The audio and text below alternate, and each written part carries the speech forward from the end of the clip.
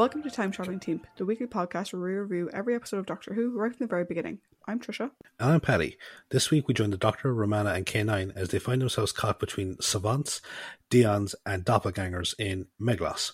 As usual, we will be discussing the Doctor, the companions and the villains and giving our thoughts on the story as a whole. We'd also love to hear your thoughts on this story, so as always, you can join the discussion by checking us out at Time Team, that's TIMETEAMP, on Facebook, Twitter and Instagram, or alternatively, you could email us at timetravelingteam@teamproductions.com.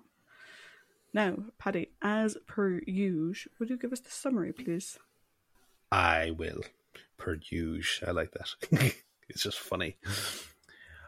Part 1.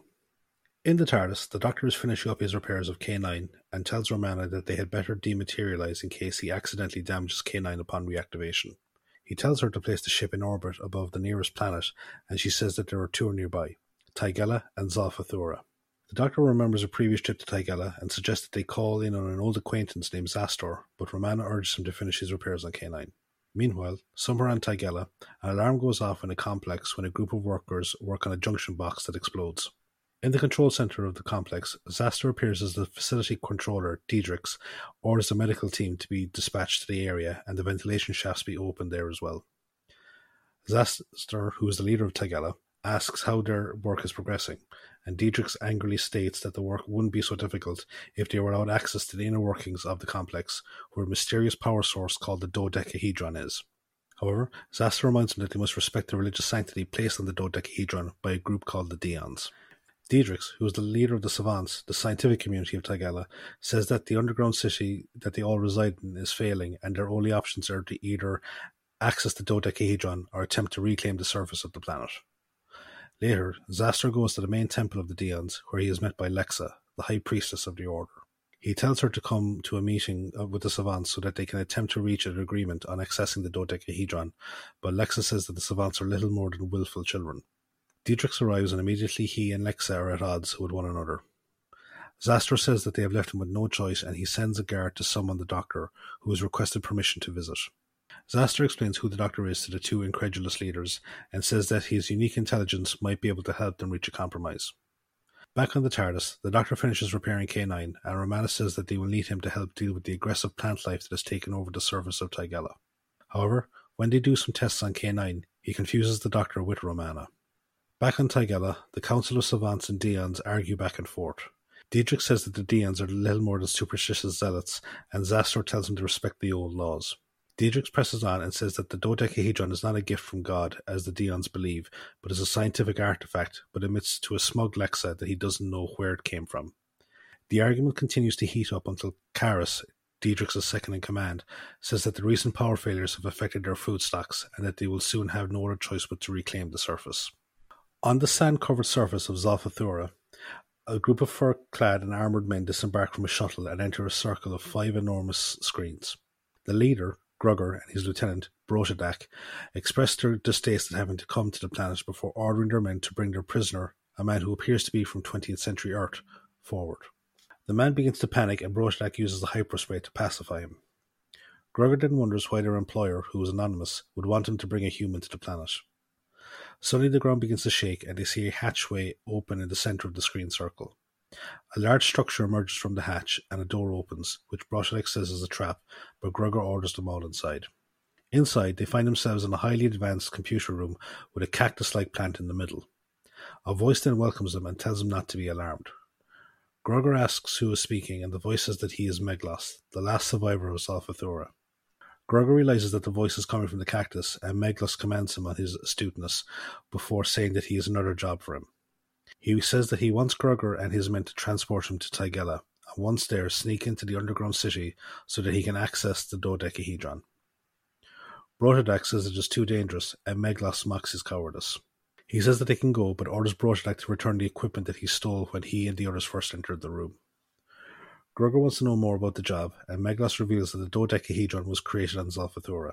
He says the Tigellans are only using a fraction of its true power, saying that at its max it could power an entire galaxy.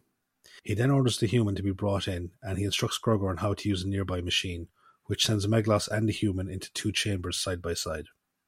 However, once they are inside, Grogger sends for the rest of his men as he tells Brochadak that they will strip the room of all available valuable pieces of equipment to resell on the black market. However, they notice that the automatic door has sealed itself, trapping them inside the room. Meglos announces that he expected them to double-cross him, and he gives them the choice of either carrying out his instructions or being locked in the room until they die. With no other choice, Grogger goes back to the machine and turns it on, and he and Brochadak watch as the cactus shrivels into a decayed clump, whilst the human skin turns green with cactus quills coming out of it. The human then speaks with Meglos' voice as he goes to a nearby computer and says that he has intercepted Zastor's message to the Doctor, and he intends to intercept him. On the TARDIS, Romana manages to repair K9, and the Doctor tests him by asking about Zolfa-Thura, and K9 responds that it is a barren world due to a global war. However, just as he finishes speaking, the scene replays itself again, and the Doctor and Romana sense that they are in a time loop. Unbeknownst to them, it has been created by Meglos. He explains that the time loop is called a chronic hysteresis, which gives those trapped in it only a few seconds of free action before they are sent back to their original starting point.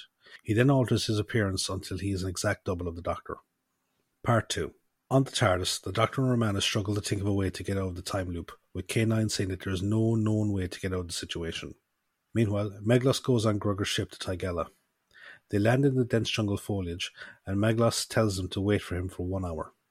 Grogger says that they will come to his aid in case he doesn't return, but he mocks their offer and heads off towards the city. In the Tigellan city, Lexa tells Zastor that the Doctor will be allowed to view the dodecahedron, but only if he takes the Oath of the Deons and swears allegiance to their god, Tai. Zastor says that he cannot ask the Doctor to do that, but Lexa refuses to capitulate. They go to the control room, where Diedrich says that he has sent Karis to receive the Doctor, who they have detected as being nearby. An enthusiastic Karis greets Meglos and brings him into the control room, where a joyful Zastor welcomes him. Meglos, a bit taken aback by Zastor's familiarity, plays up his charade before going to read the dodecahedron's control console. He orders Diedrich to shut down the radiation absorption screens surrounding the dodecahedron, and Diedrich follows his instructions, but says that the absorbed power will only be able to keep the city going for another hour. Meglos says that there is more than enough time, and asks to be shown to the dodecahedron. Zastor is confused by this, asking if he can't remember the way, but Meglos quickly recovers by saying that he only meant that he would follow after Zastor out of respect for his role of the leader. Before they go, Lexa asks him to swear the oath to Tai, and after a few anxious seconds, a disturbed Meglos agrees to take the oath. Back on the TARDIS, the Doctor figures out how they can get out of the time loop. He tells Romana and K9 that they have to preempt the loop by doing their actions ahead of the restart time, and then they should be free. They hastily act out their parts, and the TARDIS suddenly shimmers as they slowly break free from the loop, after which the Doctor congratulates them all. Inside the Deon Temple, Meglos takes the oath under Lexa's supervision. Once the ceremony is over, Meglos tells everyone that they would have to leave the vicinity, as he says that in order to solve the problem, he must increase the power output of the dodecahedron. Diedrich says that he might die, but a smug Meglos says that as a Time Lord he can't die if he has already been to the future. Diedrich points out the paradox that this would entail, but Meglos merely says it is beyond his comprehension. He then tells them that he will go on alone, but Lexa objects, saying that she must accompany him as a representative of the god Tai. Meglos again manages to outwit them by saying that since he has taken the oath, he has the same protection as she does. He then heads towards the dodecahedron, and once inside he begins to put his plan into action as he attaches one of his devices to the giant pulsing shape. He emerges a short while later, unaware that he is being observed by Karis and Lexa, who have each followed him out of their own curiosity. After he goes, Karis points out that the dodecahedron chamber is now dark, and they rush inside with Lexa carrying a torch. Once inside, they discover that the dodecahedron is gone. Meanwhile, the TARDIS lands in Tigella, and the Doctor and the others make their way towards the city. En route, K9 spots some burnt foliage, but the Doctor says that they need to press on. Romana stays a while to investigate, but when she goes to catch up, she gets lost and wanders into an area filled with large plants with tendrils. Suddenly one of the tendrils ensnares her and holds her in place whilst the flower pod at the top of the plant opens up and tries to envelop her head. Her absence is noticed by the Doctor when he arrives at the city, and he orders K9 to go and find her. He is then greeted by the guards, who are confused by his presence as they say that this is the second time that they have seen him arrive at the city. The Doctor, thinking that they are talking about his previous trip to the planet, commends them for their memory and heads inside. Back in the jungle, Romana manages to cut herself free and flees the area. As she makes her way, she notices more burnt vegetation and follows its path. Meanwhile, K9 is forced to give up his search when his batteries begin to run low and he heads back to the city. Back in the city, Karis and Lexa reveal the theft of the dodecahedron to Zaster. Dietrich informs them that the power is starting to fail all over the city, and Zaster asks to know exactly what had happened. Lexa says that there is no time and sends out an alert that the Doctor is to be captured. As he makes his way through the city, Meglos, whose skin has started to become cactus-like again, hears the alert and hides when he hears guards approaching. Meanwhile, the real Doctor is captured and is confronted by everyone, who demand to know where the dodecahedron is. The Doctor, not knowing what they are talking about, explains his late arrival and asks them about finding Romana, but Lexa orders him to be taken away. Meanwhile, back out in the jungle, Romana comes across Grugger's ship and realizes that it is what was responsible for the burnt foliage. Suddenly, she is cornered by Brotiak and his men, who foil her attempt to escape. Brotiak then orders her to be killed. Part 3. Grugger emerges from the ship and demands to know who Romana is. She promises to tell him if he doesn't hurt her. Grugger agrees despite Brotiak's protests, and Romana tells him of her arrival on Tigella. Grugger demands to see her ship and forces her at gunpoint for her to lead them to it. Back in the city, Karis recounts what she saw at the dodecahedron chamber to Dietrich's. He expresses doubt that anyone could single-handedly move it, but Karis says that they don't really know anything about the dodecahedron and they could be missing something vital. However, they are summoned away when an alert goes out about a critical power failure. They go back to the control room and Dietrich orders all non-essential systems to be shut off in order to conserve as much power as possible, which he says will only give them about 2 hours. Meanwhile, the Doctor is told about the disappearance of the dodecahedron by Lexa and Zastor, and he insists that he had nothing to do with it. He says that there are 3 potential answers as to what is going on. He is either lying, as Lexa insists that he is, or that the Doctor that they saw was a future version of himself created by the time loop, or that there is a doppelganger at large impersonating him. Zastor says that he wants to trust him and that he will accompany the Doctor to the dodecahedron chamber so they can search for clues. Lexa objects to this, but Zastor overrules her and leaves with the Doctor. Meanwhile, in the city, the human that Meglos is inhabiting begins to resist his control and tries to force Meglos out of his body, but he's not strong enough. Meglos then hears people approaching and he hides as he sees Karis and another savant approach. Karis sends her colleague to another area, and after he goes, Meglos ambushes her, and she is so stunned and entranced by his appearance that she allows herself to be led to his hiding place. His skin goes back to normal, and he reveals his true identity as Meglos. He tells her that he needs to get out of the city, and when she asks why she should help him, he shows her something in his hand that shocks her. Out in the jungle, Romana leads Grugger and the others back to their own ship, but blames the mistake on the planet's anti-clockwise rotation. Grugger, not wanting to seem stupid, acknowledges this and gives Romana another chance to lead him to the TARDIS. This time she leads him to the area with the plants that ambushed her, and then aggravates them into attacking Grugger and his men, and she uses the distraction as a chance to escape. Back in the city, the Doctor and Zastor, now accompanied by Dietrich, make their way to the dodecahedron chamber. However, before they can start their investigation, they are surrounded by Lexa and the rest of the Deons. Zastor demands to know what's going on, and she says that the dodecahedron has been reclaimed by Tai. She says that in order to get it back, they must appease him by banishing all non-believers to the surface. However, the Doctor is to be kept behind, as Lexa says that he will be sacrificed as part of the appeasement. Lexa orders the city to be sealed off just as Romana arrives.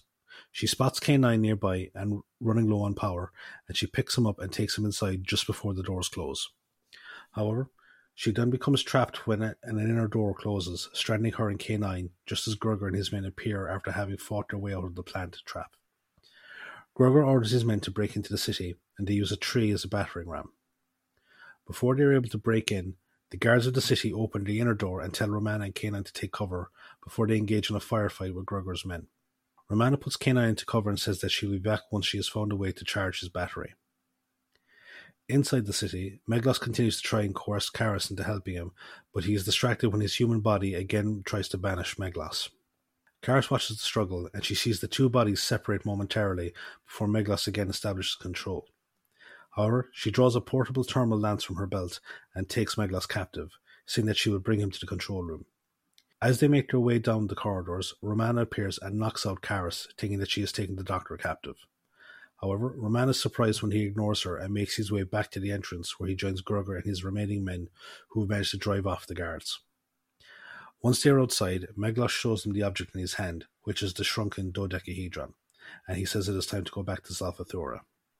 Back in the city, Karis wakes up and finds Romana and explains that it was Meglos that she saw. Romana then asks where the doctor is, but Karis says that she doesn't know. At that moment, the doctor is strapped to a table over which hangs a large boulder held up by a series of ropes. Lexa says a sacrificial prayer and then orders her acolytes to burn the ropes. Part 4. Romana and Karis intercept Zastor and Diedrix as they are being led away to the surface. They explain about Meglos impersonating the doctor, and they rush to the dodecahedron chamber to stop the sacrifice. Lexa calls them heretics, but they tell her that about Meglos and the attack by Grugger's men. Surprised by the presence of the mercenaries on the planet, she agrees to let the doctor go. The doctor wonders what Meglos could want with the dodecahedron, and Karis says that he was trying to get back to Zolfa-Thura with it. The doctor asks why he would want to go to a dead planet, but a worried Romana reminds him of the giant screen circle that exists there. The doctor says that they had better get there fast, and they head towards the entrance, accompanied by Zastor and the others. Once there, the doctor and Zastor say their goodbyes, but one of Grugger's men, who is still barely alive, shoots at Romana.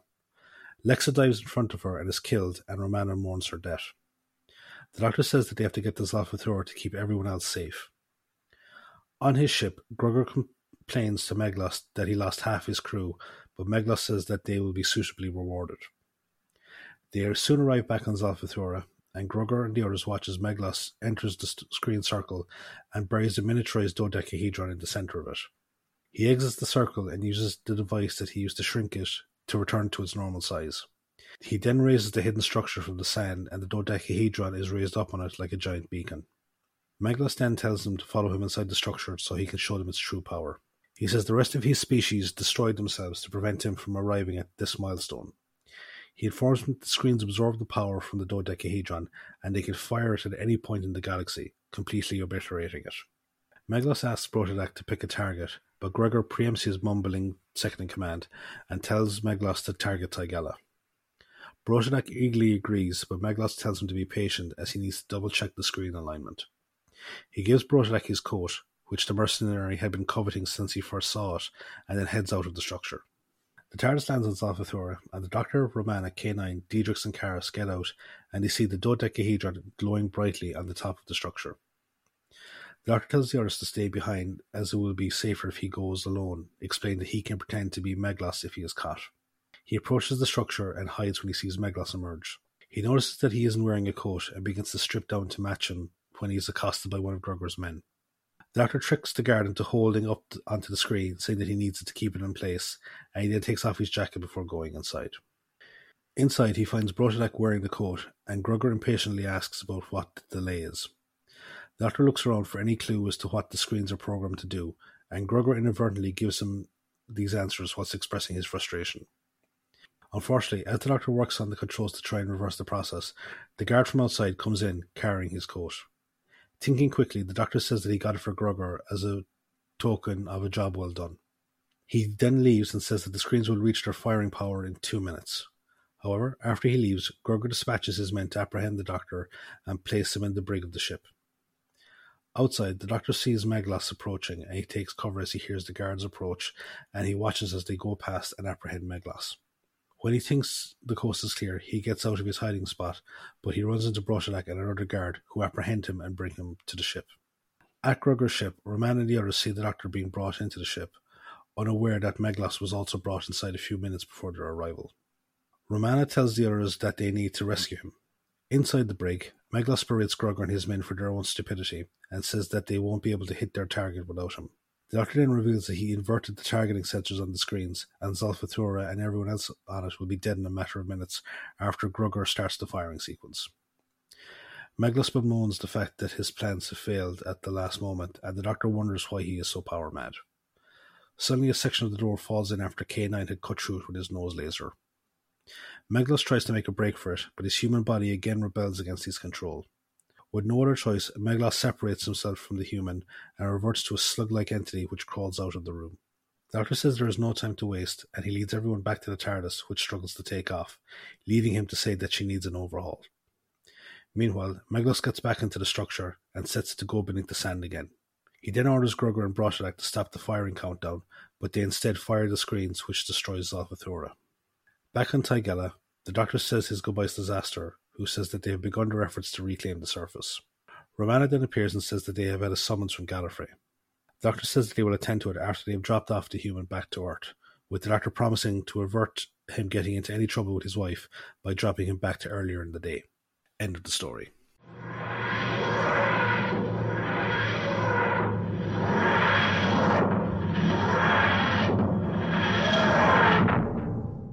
So, this one will have some interesting bits of trivia, I think. So, without further ado, let's go over to the trivia spot. What have you got for us this week? Cool. So this week I remembered to put in the air date. Yes. So the air date for the story is the 27th of September to the 18th of October 1980. Mm-hmm. The writers are John Flanagan and Andrew McCulloch. This is their only Doctor Who writing credit. They did, however, write another serial, Project Zeta Sigma, but that was cancelled in 1981 by Anthony Root, who was script editor, with the approval of Barry Letts in the absence of John Nathan Turner. So you mentioned that Barry Letts is executive producer at the moment. So Barry cut that story in the absence of John Nathan Turner. The director is Terence Dudley. This is his only directing credit for Doctor Who. However, he did also write the Doctor Who television stories Four to Doomsday, Black Orchid, and the King's Demons, as well as the K9 and Company TV pilot A Girl's Best Friend and its novelisation, which we will be discussing soon. Yes. Terence passed away in 1988. The working titles for Meglos were The Golden Pentangle, The Golden Pentagram, The Golden Star, The Last Zolfa-Thura, and The Last Zolfa-Thura. Meglos came into being because Christopher Bidmead, the script editor at the time, purposely sought out John Flanagan and Andrew McCulloch as new talent. But John Nathan Turner wasn't really impressed with the ideas they were putting forward, and this particular serial was shuffled around a lot in terms of placement. And it was placed here because a particular character from later in the season wasn't in it. Mm-hmm. Keen to inject more science in the scripts, Christopher Bidmead suggested the chronic hysteresis element. He took the terminology from a loop-like phenomenon which arises in fields such as electromagnetism.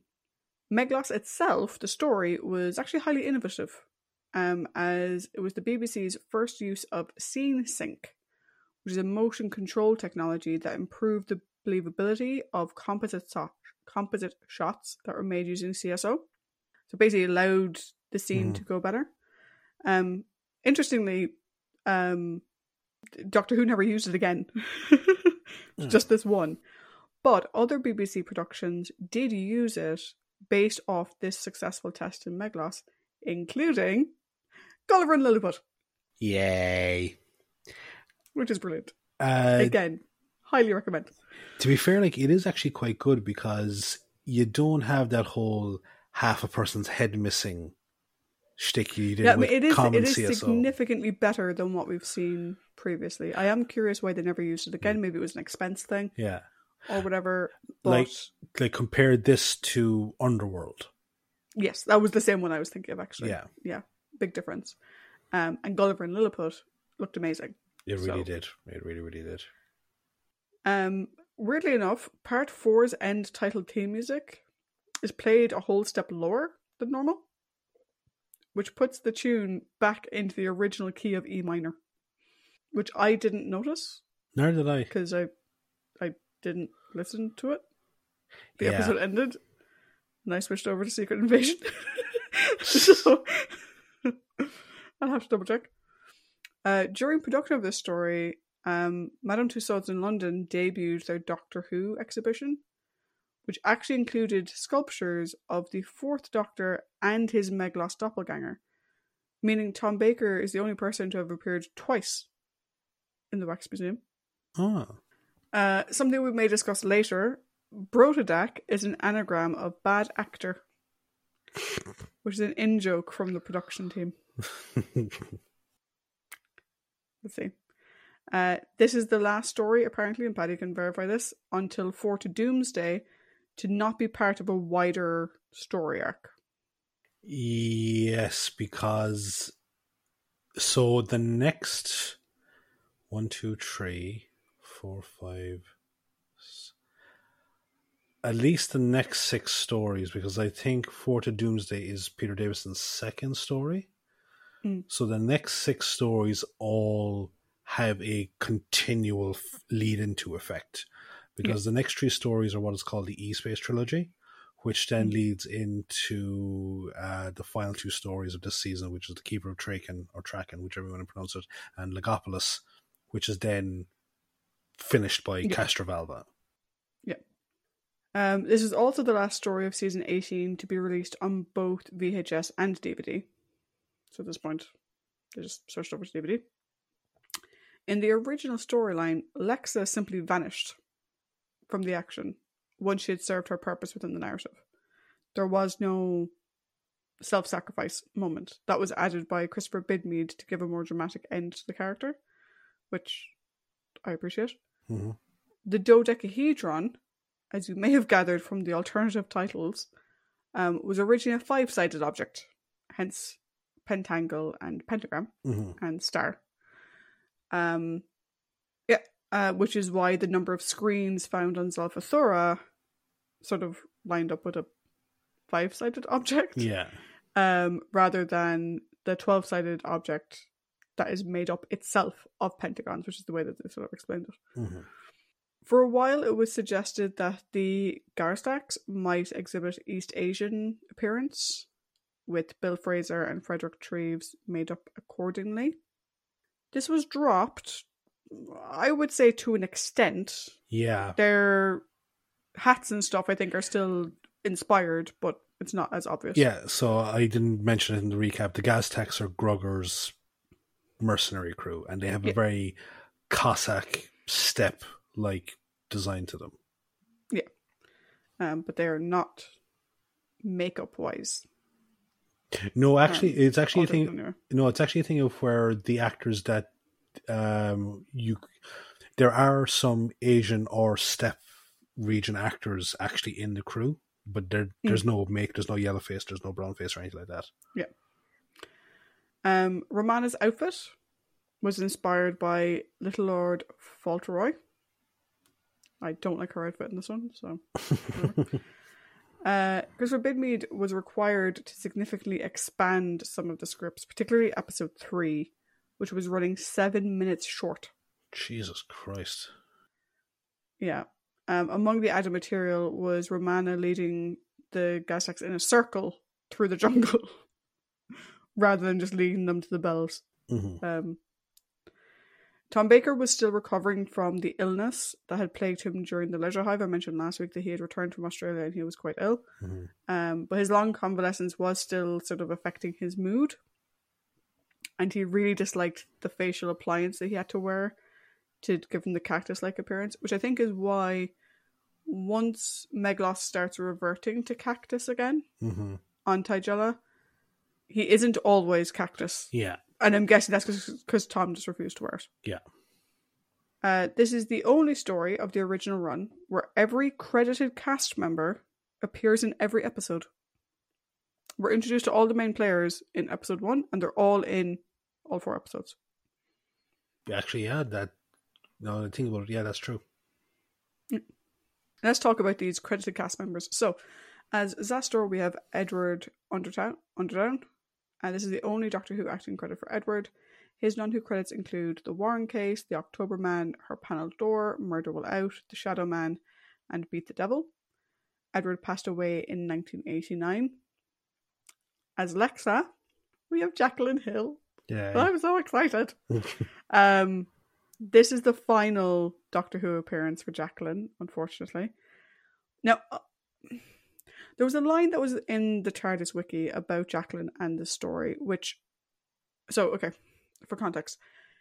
In the Blu-ray box set of season 18, there is a dedication to Jacqueline Hill, little, 5-10 minute video. And in it, her husband and her friend talk about how after Jackie had her kids, she wanted to get back into acting, but at that point she was nearing 50, or she was 50, and it was very difficult for her to get jobs or whatever. Now, her husband says that, Doctor Who was different when she got back to it, that she found the show had changed considerably since she had been on it.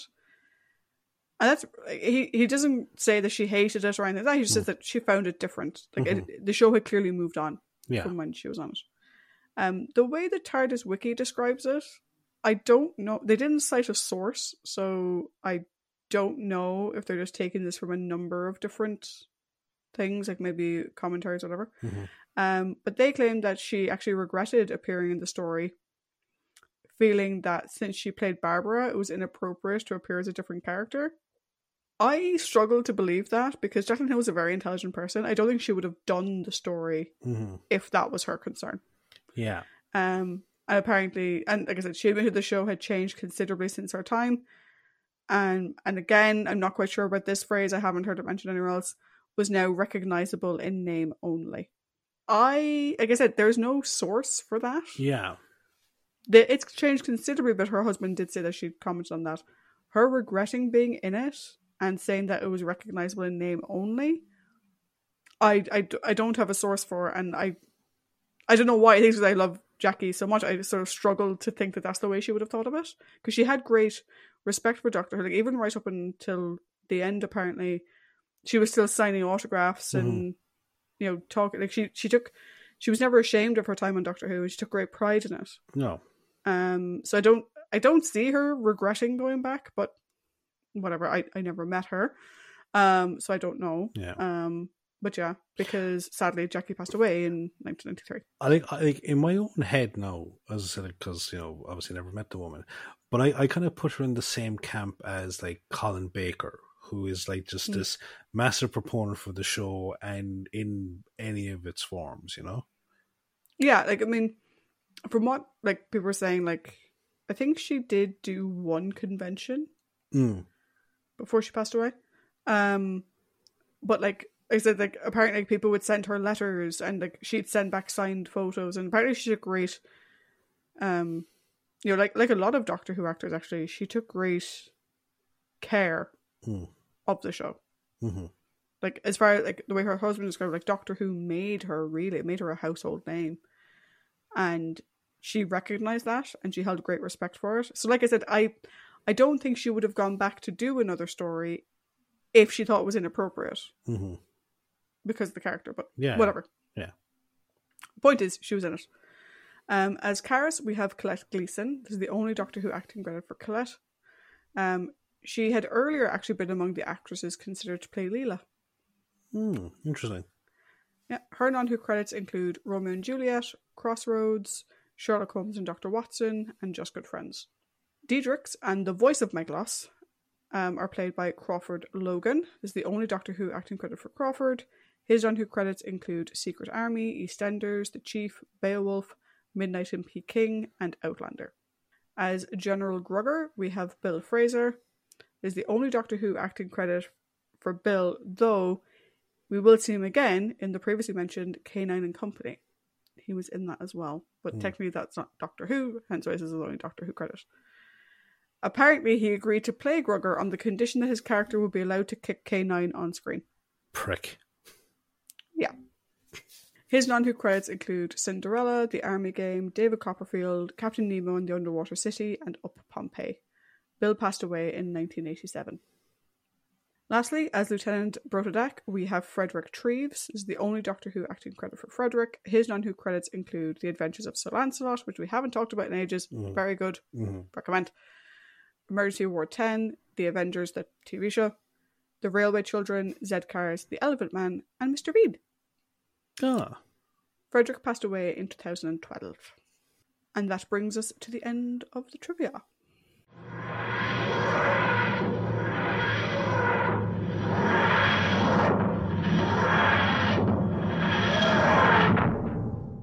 So, thank you for that trivia, and it's always great to speak about Jackie again, so here's hoping that we get a chance to have a nice conversation about Jackie in this particular story.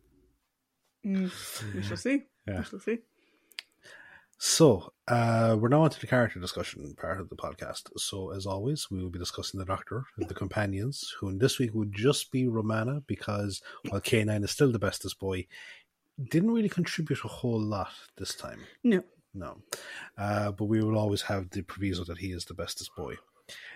We then have the prominent characters of the four main Tigellans, which are Zaster, Diedrix, Karis, and Lexa. And then we have the villains of Meglos, Grugger, and Brotadak. Yep. Yep. I agree with all of those. Yep. When you said Europe, I just heard Yarp for like it's in Hot Fuzz, and I was like, "Wait, well, Brotadak is that kind of thing." The one character that we're not discussing and we didn't mention in trivia is the Earthling. Yeah. Because, in fairness, I will say it now before we get into it. I did like how he fought Meglos. Mm-hmm. But he doesn't really do a whole lot.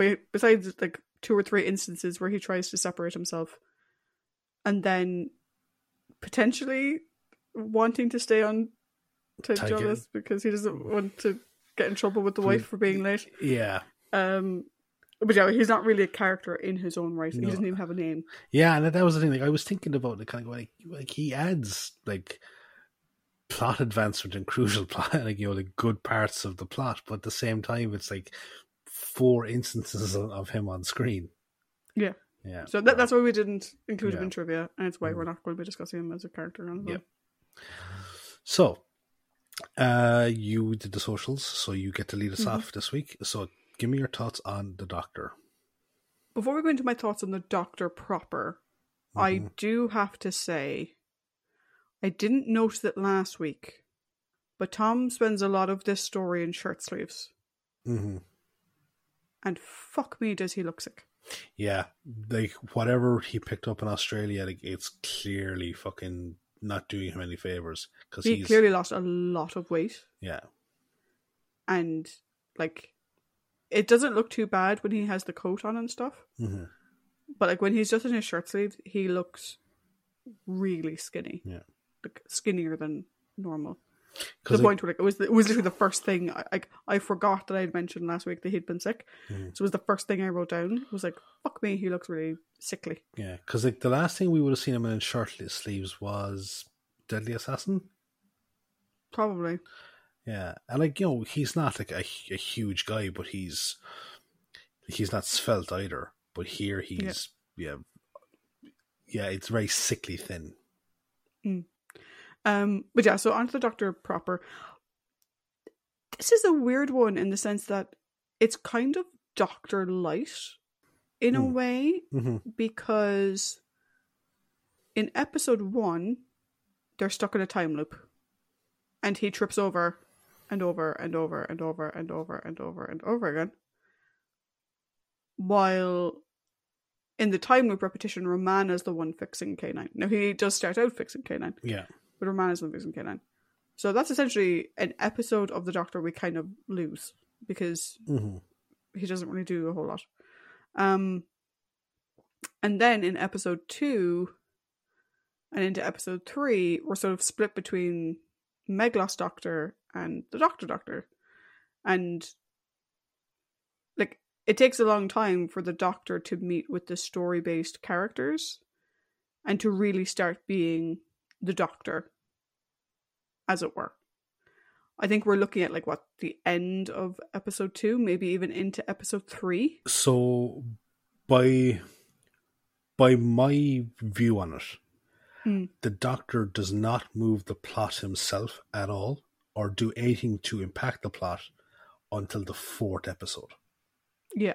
Which is very different for a Doctor Who story. Like usually if it's a Doctor Light story, he's not there. I'm thinking like the massacre and whatever. The character just isn't there. Here the character is there. He's just not doing anything. Like I said, he's stuck in a time loop, or he's going for a walk, or he's going who, what, when, where, why am I about to be crushed by a giant rock? Yeah. There isn't really a whole lot in it. Which it sort of makes it weird to discuss him as a character because he doesn't really do a whole lot until, like you said, episode 4. And even then, he still doesn't do a whole lot. They find out where they're going, which is fine. And, he does the, like, the Doctor opposite Meglos Doctor, it was really fun to watch. The way the Doctor was with him, like, there was no sort of like, how dare you impersonate me, blah blah blah. There's no bluster that you would have gotten from, say, maybe Bill or someone. Yeah, who had been all bluster. He was like sort of all humor and stuff, which I think worked well in the scene. But like the only thing the Doctor really did in the story, bar transport them to Meglos or chase after Meglos, was come up with a way to trick the time loop, which was a stupid way of tricking the time loop. Yeah. The time loop isn't an audience going, oh, yeah, like it's they, not. They jumped ahead. How the fuck? It's not a sentient being. Like, yeah, it's not like a child where you can just act out the thing again. The child's like, what the fuck? And then at the end, where he redirects the beam back on the planet the beam would have been coming from, as opposed to Tigella, which isn't really a whole lot. And in terms of compassion, I didn't like his line. Like when Lexa dies, he has this line about like, you know, that's so sad, but we have to go because there's millions of other lives that need saving. And part of me is like, you have a time machine. Like, and I will say, I'll say it now, but the same applies to Romana, who just tiptoes over her and leaves. Like, what? Which I didn't like. I didn't like the fact that the Doctor just didn't take the time to sort of say anything about her, even kneel down to sort of be in her presence or whatever. It just seemed very rushed. It's kind of like as you say, it's sort of like a rushed version of that scene from Pyramids of Mars that you don't like. You know, when he snaps at Lawrence. Yeah, but like it's this seems different because, again, I'll just say it now, but like Romana doesn't seem to care either. I'm like, Romana, you're a time lady. You would have regenerated anyway, and the woman just died for you. Like, what? And maybe it's because that woman is played by Jacqueline Hill, but I'm like, respect her death, you bastards. I have comments about that for each of the characters involved in it. Yeah. So for me, like, I've sort of gone around in circles. I don't really have an opinion on the Doctor in the story, other than he didn't do a whole lot, and what he did do was morally ambiguous. Maybe. How about you? Yeah, like it's a very, very meh outing from the Doctor because, like, as I said, for the first 2 episodes, he's doing nothing essentially. There's no plot driving. There's no whatever. Maybe this was like some sort of weird therapy thing for him and Lala to kind of get their shit together, you know. Then, like, for episode 3, as you said, like, it's like, you know, he's protesting his innocence for pretty much all of it. And then when he gets a chance to actually do something about it, he's immediately fucking arrested and then strapped to a sacrifice table. So, like, again. Also, I just remembered, he's protesting his innocence. And, like, when Lex is like, I saw you, he's like, you saw me? Do you know what this means? I'm like, yeah. She knows when she saw you, and the guards at the door also know when they saw you come in.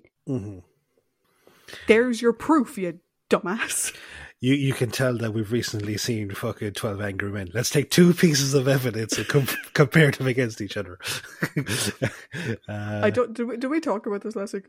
Tangent. Did we talk about this last week? No, we didn't. The production of 12 Angry Men that me and Paddy went to see it separately. Yeah. It was really, really good. It was. They did a fucking great job.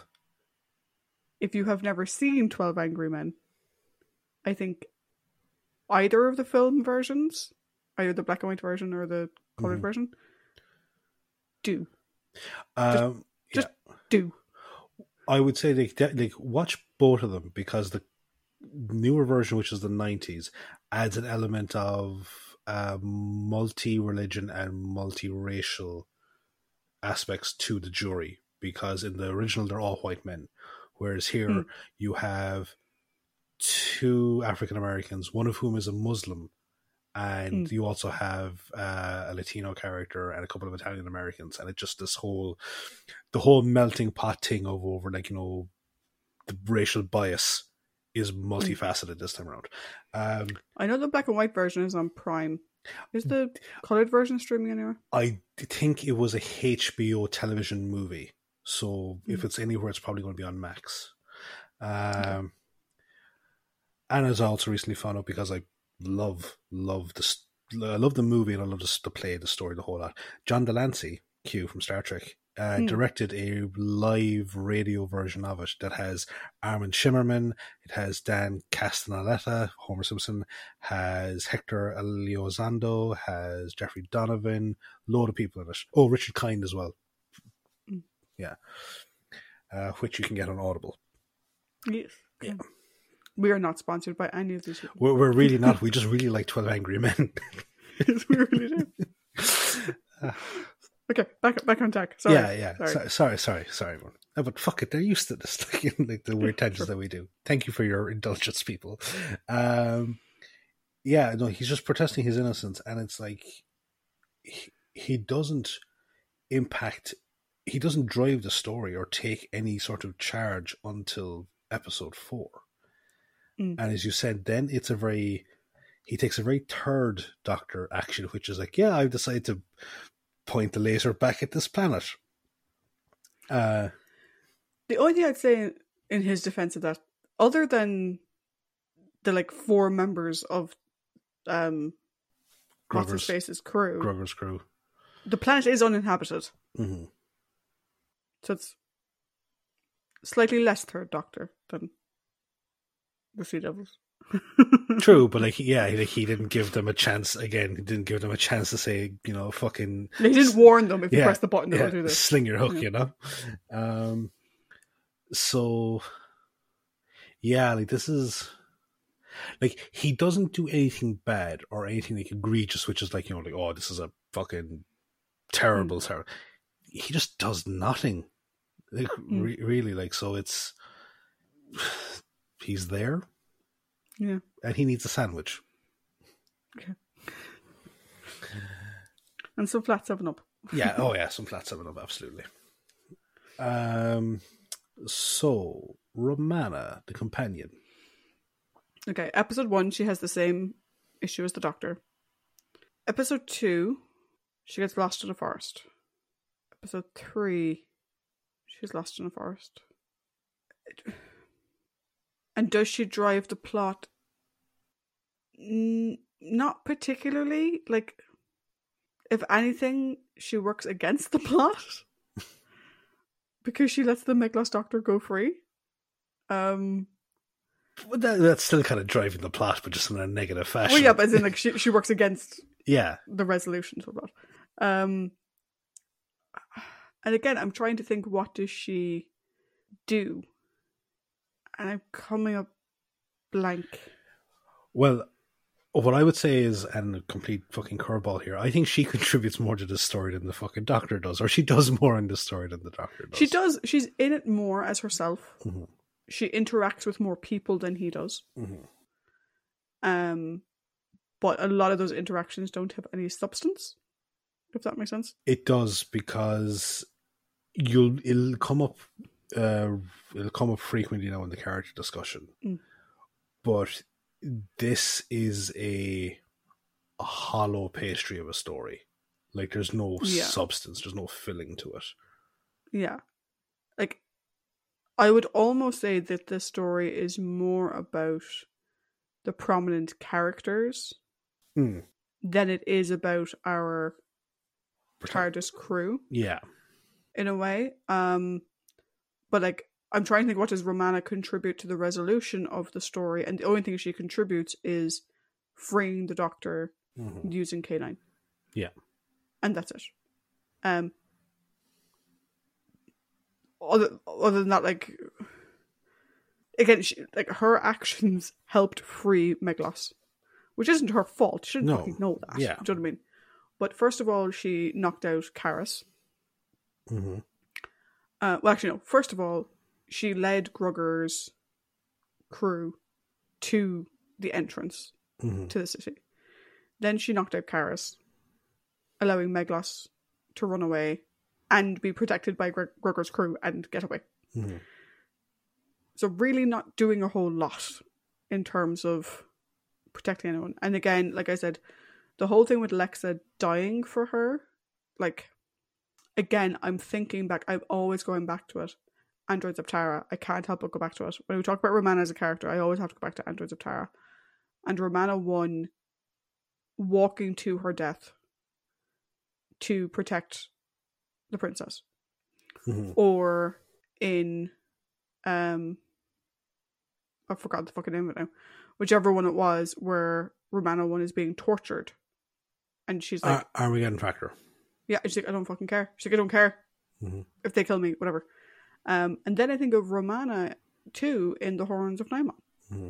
Putting herself in danger to protect others. And then I see this, where obviously she couldn't stop Lexa jumping in front of her, because that was Lexa's choice. But again, there's no, what did she do that for? I would have been fine. There was no emotional response to it, which just makes her come across as a bit heartless. And the fact that she just picks up K9 and tiptoes around Lexa out the fucking door, I'm just like, well, really? To give her a bit of credit, there is a slight emotional response, but it's done in the same vein of the whole many Bottons died to give us this information. Yeah, but like, it's done in that exact same tone and style, you know? Yeah, like, and again, I can't help but imagine Romana 1 if that had happened to her. Her reaction, I think, would have been very different. And even though Romana 1 was meant to be the Ice Princess, I think she actually would have been more emotional in her response. Although I will say one thing, right? And is, which I think can potentially account for the lack of what we would say might be suitable emotion at such a thing as that going. She didn't fucking know the woman. Like, there's no interaction between Lexa and Romana at all. True, but to make it even more emotional, Lexa didn't know her either. Yeah, and it's more so. I think it's more so on the Lexa conversation more so than anything, because like Lexa's a very interesting character, but it's like, yeah, I know you can like maybe just like the confused sadness, which is like, she didn't know me. Why did she do this? That type of thing. Like, you'd think there was something that they could have done for her. That's the way that they should have played it. But the way they wrote it was like kind of, I'm after having like an episode's worth of conversations with you, even though you didn't.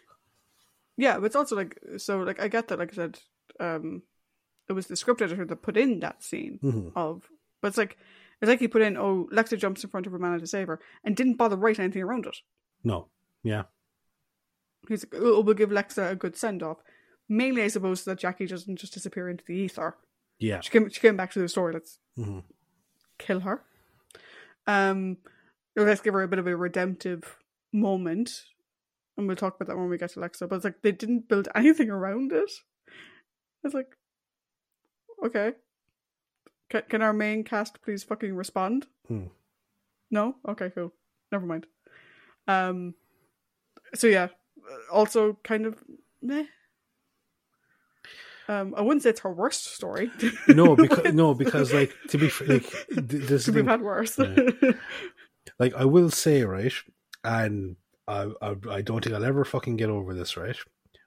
While they're repairing K9, Romana says that, like, if you'd upgraded his sea defenses. And I'm like, no, if you hadn't thrown a fucking temper tantrum and thrown the ball in the direction of the water, and then just screamed at him as opposed to screaming an actual command. You had fucking land ahead of you, land behind you, and plenty of land to the left. You chose the ocean on the right. That's your fault. I'm sorry. No. But outside of that, we get to see her intelligence, because she's the one that properly repairs K9. True. Yeah. I'll give her that. It was her fault, so she should have. Yeah. I'll give her that. We also get to see a bit of her ingenuity by the fact that the second time she leads the guys away from the ship, I don't understand how that anti-clockwise fucking thing works. It's just a joke. It's just a joke. Yeah, I was wondering It's the Doctor came up with a stupid reason why he went the wrong way. Oh, and then right. she realised the pirates were stupid, so she could use the same reason. Okay, fair enough. Now I feel stupid.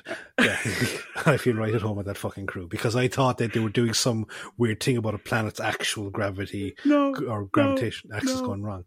Hey, fuck it. No. This is why Superman 1 has such a stupid resolution. But anyway, all right. I'm going to edit that out. No. I'll keep referring back to it so you can't. Cool, no problem at all. But no, she does show some ingenuity by leading them Grugger's guys into a trap. So I'll give her that. That is the most positive stuff that she does in this story. And that's it. The minute she gets to the Tigella city, it pretty much the roles switch from Romana actually doing something to okay, Tag, you're out. I'll try and do something, and it effectively boils down to neither of them fucking do a whole lot in this story. Nope. And K9 does just as much. No, John was probably just sitting reading a fucking paper, going, "What? Oh yeah, beep, something." Just battery low. That's it, like. Yeah. And the reason they gave for it is so stupid. He'll have to recharge every 2 hours. Like, there's been some like weird writing around K9 in the past. Mm-hmm. That for me was a particularly bad one. Yeah. Like, on the planet, he didn't serve any purpose to the plot. Mm-hmm. At all. Other than actually reminding Trish right in this very moment that the Doctor didn't even particularly seem that concerned about Romana and K9 being missing. He mentioned Romana being outside a couple of times, but not under any major sort of worry. And he never mentions K9 at all. Mm-hmm. Prick. But like, they could have just left K9 in the TARDIS and saying like, oh, like he's back up and running, but it's going to take 24 hours for him to be fully charged. So they leave him on the TARDIS while they go wander around Tigella. And then he's fully charged for when they go to the main planet. Mm-hmm. And he can still do in episode 4 where he did in episode 4, which is free the Doctor from jail. I'm like, other than that, he does nothing. Mm-hmm. He attacked one guy, maybe. No, he distracted. Oh, no, he did. He distracted. He did that on the planet. Yeah, he distracted. Yeah, and that was on the other planet. Yeah. Yeah. Yeah. No, just leave the boy at home. Mm-hmm. So when we get to the real, I suppose, meat of the character, you were getting to the meat section of the meat section, which is the prominent characters. So we have Karis, Diedrix, Lexa, and Zastor. Now, what order would you like to do them in? We'll do Karis first, then Diedrix, then Zastor, and we'll leave Lexa for the end. Okay, cool, yeah. Karis is another one of those characters that I'm like, why the fuck is Paddy making me talk about her? It's because she has a name. Is that reason? Is it because she had a name? Because I suppose the thing about Karis is that Karis is a savant. But she's a savant who has, what seems to be a sort of unique idea, which is we need to stop living underground, we need to retake the planet and stop relying on the dodecahedron for power. Which makes her interesting. Other than that, she's very bland as a character. Like, that's her one thing. Do you know? There's the one mission she'll fight for is we need to go back up to the planet's surface. We need to go back up to the planet's surface. Listen to me. We need to go back up. Like, we get it, lady. You want to move back up to the planet's surface. Then she's obviously taken him out Meglos. What I do like about the whole Meglos thing, and I'll give her credit, she at least fights back. She gets a weapon. She turns on him. That's good. But other than that, she's kind of just there, giving like another white outfit to the colourful robe balance. Because you don't even get the sense that her and Diedrix are exceptionally friendly with each other. No, and that's a reason why I actually wanted to have the discussion surrounding her. Because other than the fact that she looks like Denise Crosby as a Romulan, who's all of the savants. I was like, Yeah. hello, what the hell is her name? I cannot remember. Fuck it. Not Solar. Solar is the doctor that we never see, except once, but whatever. I'll look it up there. Is it Sella? It's definitely something that begins with an S anyway. Yeah. It's like 4 letters. Sella. Okay, 1 second there. Yeah, it's Sella. Sela. Yes. All of the savants just look like Sella, but in a white outfit rather than a black outfit. And yes, Karis looks very Denise Crosby. She really does. But to your point, the reason that I actually like Karis as a character is that yes, she's a savant, but her primary motivation is the safety of all Tigellans. And Diedrichs and Lexa have, and by association the rest of the savant and Dion pool that we know of, they're obsessed with this essentially church versus science dick measuring contest to see who's the right one. And she's like, you've lost sight of the priority, which is that we're trying to save our city. And at the moment, our only viable solution is to try and make a go of it back on the surface. You're all calling me crazy, but you're not, none of you are coming up with a fucking alternative. Well, like, you're saying that trust in God, but the city is still failing. You're saying we need to fucking access the dodecahedron, but you know that that's not going to happen, so why aren't you coming up with an alternative? You're the one that's meant to be in charge. So she's like, I think she's one of the more rational people that we've seen from Tigran society. Yeah, I think it gets interesting comparison. I sort of joke that, like, did you include us that we have 2 people in white outfits and 2 people in robes? Yeah. But actually, if you think about it, within the savants, Diedrichs is kind of the vocal, our way is the best way, blah blah blah, and then you've got Karis sort of not counterbalancing him but giving an alternative view. And she doesn't seem to have a massive issue with Lexa and the rest of them either. She doesn't, because she actually interacts really well with Lexa. But then the other side you have Lexa, who's obviously the chief priestess, that's her job, with Zastor, who is dressed the same as her, was presumably a Dion before he was elected into his position, but provides an alternative view. Now, he's in a slightly different position to Karis because he is the leader of the people, but he is more measured than Lexa, in the same way that Karis is more measured than Diedrichs. In a way, it kind of reminds me a small bit of going back to Star Trek, Vedic Wynn and the guy that Kira was in a relationship with. Bareil, yeah. Kind of like that, where he was a lot more moderate in his views surrounding the wormhole and everyone's ability to, like, interact with it or use it, versus Wynn, which was like, you know, going to fucking O'Brien's wife, like, what the hell are you talking about? Get away, you're unclean, or like essentially that kind of shit, you know?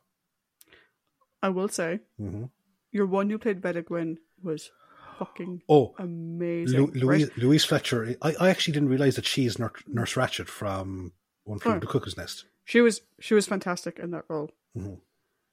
I will say, Vedic Wynn is the fucking Antichrist of Star Trek characters. Oh, she is perhaps one of the worst people, and we'll talk about Lexa in a while, but she is not on Wynn's level. No. Wynn is a repeat gold medalist at the punting games. She is the Michael Phelps of the punting games. Yeah, everything to do with her introduction and the circle. I'm going off on a tangent. I don't care. I fucking hate Vedic Wynn. Yeah. Oh, she's so fucking... Or Kai Wynn, as she later becomes known. The fact that she got made Kai. Yeah.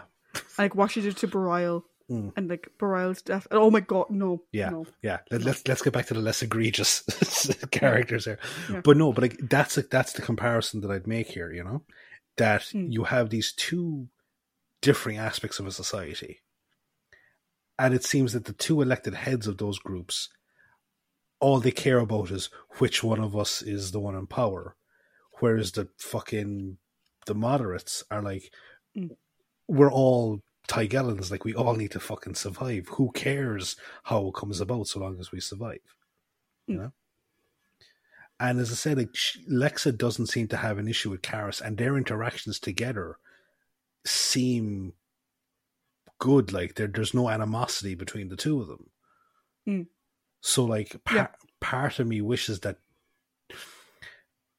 Diedrich's wasn't a character. Yeah, and like let's go on to Diedrich's, right? So Diedrich's is that guy who is very intelligent and who knows he's very intelligent, but doesn't actually use his intelligence for anything other than to show that he's very intelligent. Yeah. Do you know, it's like he goes on and on about like, oh my god, like we need to be doing something, like, oh, blah, blah, blah. Like, then do something. Stop whining about it and do something. Also, like, you know, oh, the Dions are holding us back and the Dions this and the Dions that, whatever. It's like, if you're caught up on that, you're never going to solve your problem. Do you know? And also, they're still Tigellans. Do you know? Yeah, they focus more on religion, they focus more on the gods, or like even just the way he speaks to them. You're like, oh, yeah. Do you know who he reminds me of? Who? He's like, you know, now this might be like more so of an Irish thing, but like the young fella like that, you know, finally gets to stand out at the back of the church and thinks he's the fucking hard man because he's not under his parents' supervision anymore. You know? Like who's like, or he's the guy to go like that doesn't have to go to religion class anymore, and he thinks he's the cooler one for it. Because there's a scene here where when Meglos is undertaking the oath, the refrain is "Thanks be to Tai" in a kind of a sing-songy type thing, and he's there in the background going "Thanks be to Tai," and it's like, oh man, you're such a fucking knob. You really are. Because, sorry, go on. No, keep going. I was going, like, I understand the stress as the leader of the scientific community, right? I understand the stress you were feeling for trying to keep this city running while you're facing these not quite, well, slightly bureaucratic roadblocks. But you know these roadblocks are there. So you have to work within the system to eventually get those roadblocks down. And acting the prick isn't going to get you there, you know? Yeah, like the thing that I find is that I think, you know, what you're saying there about, like, you know, the kid who, you know, no longer has to go to religion class or whatever is a good enough comparison. He's also, we've all had it, right? That person in work who spends all day, every day, bitching and moaning about some other team that you work with, but he never actually gets any of his own work done. Do you know? It's like, oh, like if you think back to our previous life, whatever.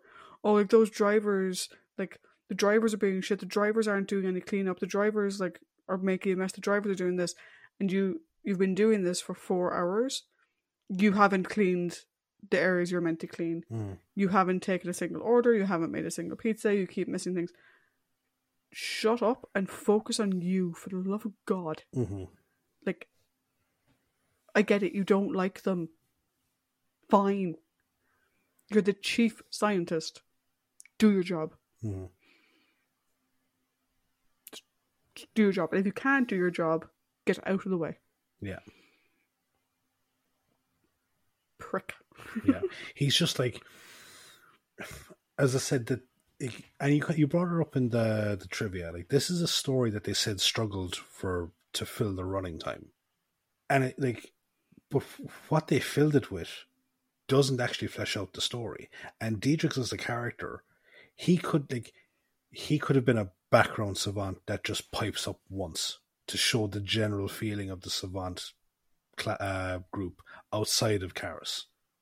All it takes was just one fucking extra. It doesn't need to be this character that just, as you said, complains about other people and does nothing to rectify the situation themselves.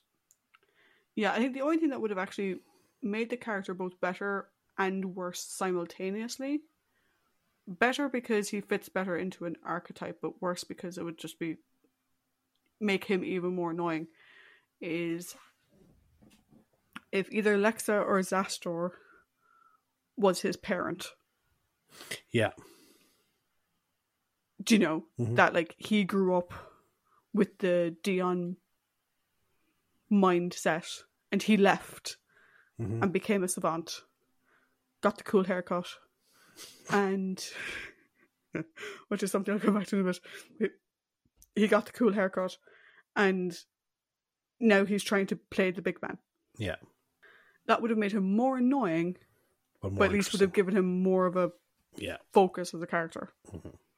And then if Lexa was his mum, we could have gotten an emotional reaction to her death from someone. Yes, absolutely. And we'll be coming back around to that again in a second. Yeah. So we'll move on to Zastor, because I don't think we can get much more of the Daedrics. No. So Zastor is an interesting one, because like I sort of mentioned earlier that, like, based on his robes, he gives the impression that he is or was a Dion. Mm-hmm. And it sort of makes it really... I'm really curious how the leadership on this planet works, because you've got Lexa versus Daedrix. Okay? Mm-hmm. High Priestess versus Chief Savant. Mm-hmm. And then you have Zastor, whose job is clearly to mediate between the two. He's the leader of the Tigellans as a whole, and his job is to mediate between the two sides. He sits between them. His colours aren't as bold as Lexa's, but he's not in all white like the Savants either. We don't see his hair, so we don't know if he has a cool haircut. We'll have to wait and see. But it makes me wonder, like, is he a Dion who got elected? Like, do both parties put forward someone to be elected leader? Is he leader by blood right? I think it's an election process, because as well, like, as we've seen, there are Tigellans that aren't belonging to either faction. Yeah. So, like, if it's a case of by election, then it's a case of, like, so my read of it is that he would have been a Dion. Mm-hmm. Yeah. Because he wears the robe. But the fact that his robe is different is to show that, like, it shows where he comes from, but he's not aligned with them anymore. He's meant to be in the middle. So, like, you know, Lexa and the others wear very dark colours. Or, like, very strong colours, like strong purple, strong red, black, whatever. Whereas his is a much more... Like, he was, like, more lilac colour. Yeah. As if you've added some white into it and made it lighter. Yeah.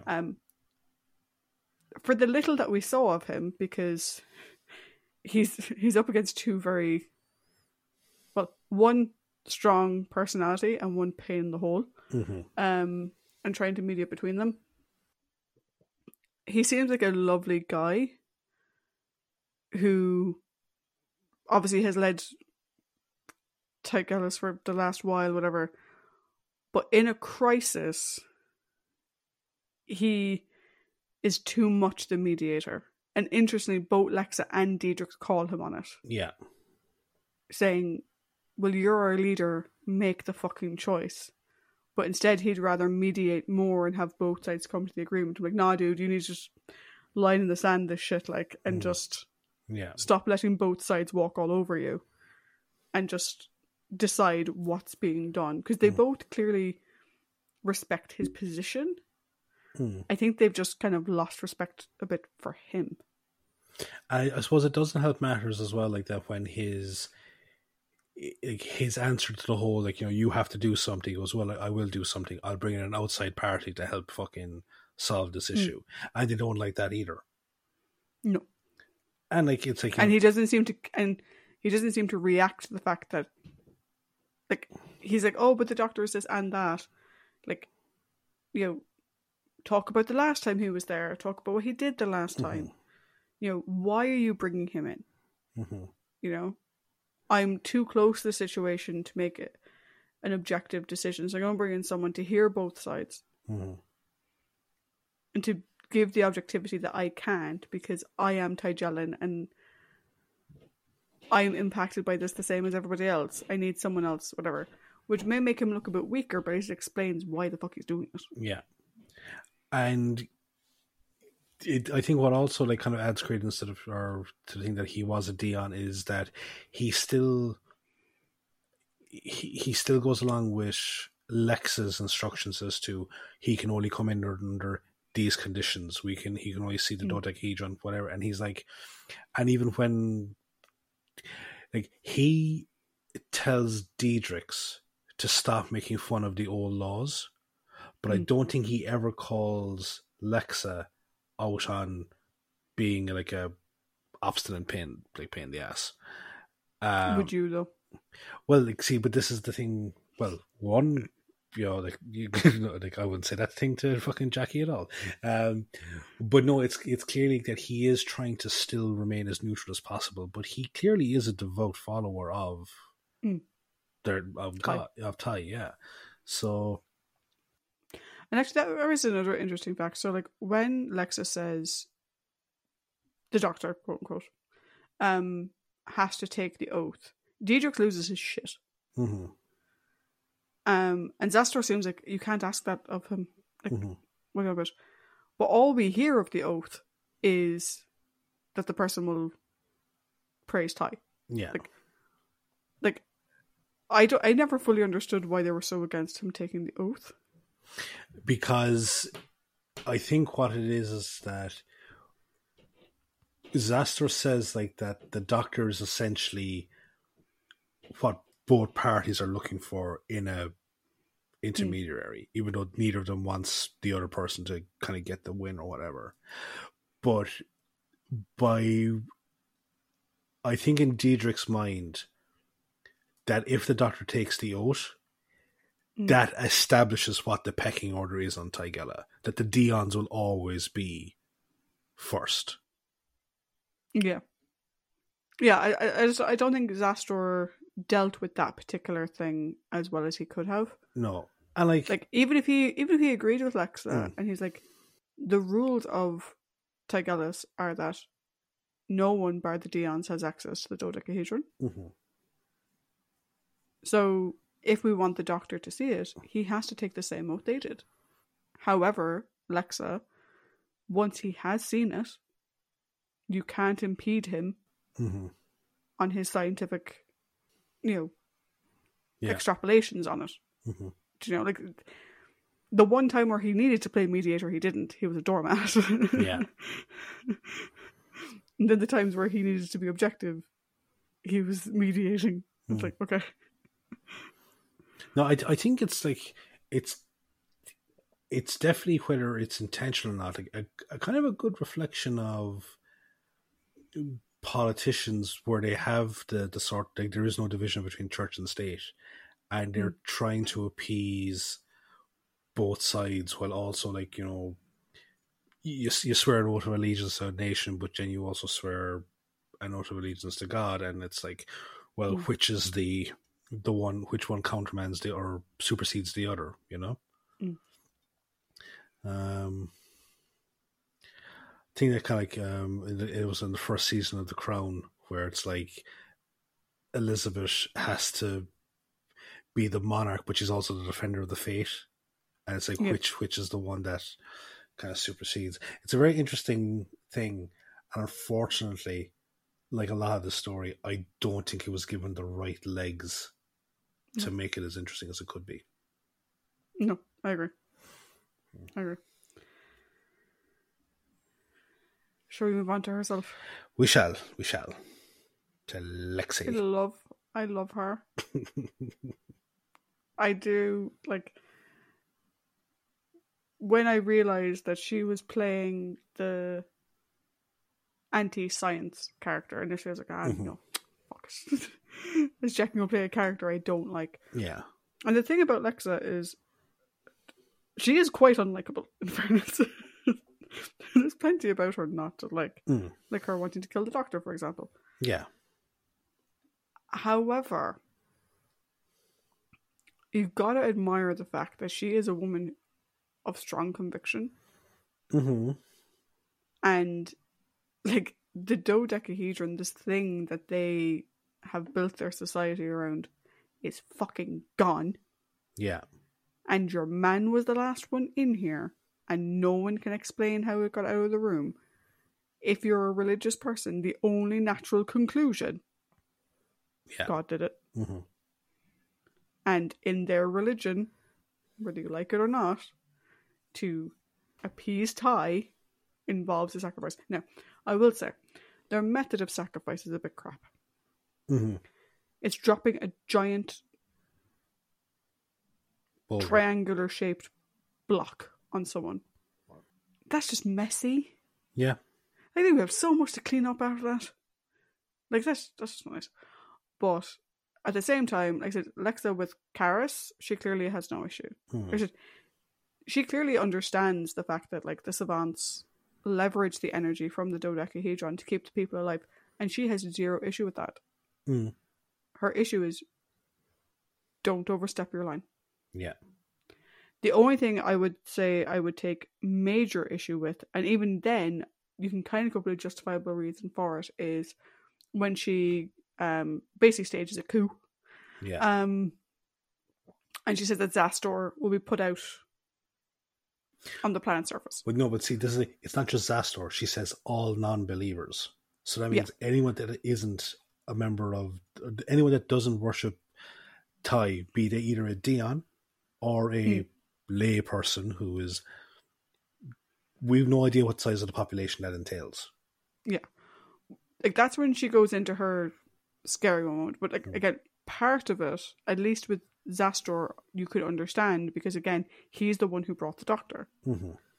It's like, well, your friend is going to die because his presence made the dodecahedron go away.